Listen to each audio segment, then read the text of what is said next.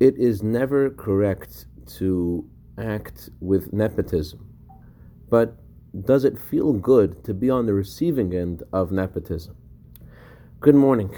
This Shabbat blesses the upcoming month of Tishrei, which is the source of blessing for the entire year. And that's why it is astonishing that we do not recite a blessing to bless this upcoming month. Every month of the year, the Jewish people recite a blessing to ask God for a good month. And this month, we don't ask God for a good month. The Baal Shem Tov told his student, the Maggid, who told his student, the Alter Rebbe, the reason for this.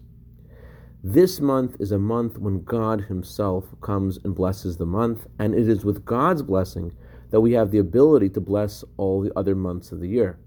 And what is God's blessing? It's the first verse of this week's Torah portion. You are standing here together before God. Today before God is referring to Rosh Hashanah, the day of judgment. And God says you are standing. You are standing in your full glory, and you're standing together with unity.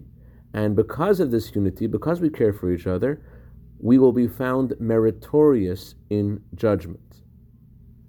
Now, although the heavenly court examines our case, they're going to discover that we are actually worthy of blessing.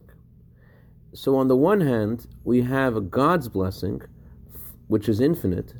On the other hand, instead of this being something that will make us feel uncomfortable because it's just nepotism, the heavenly court ratifies and says, yes, we deserve blessing.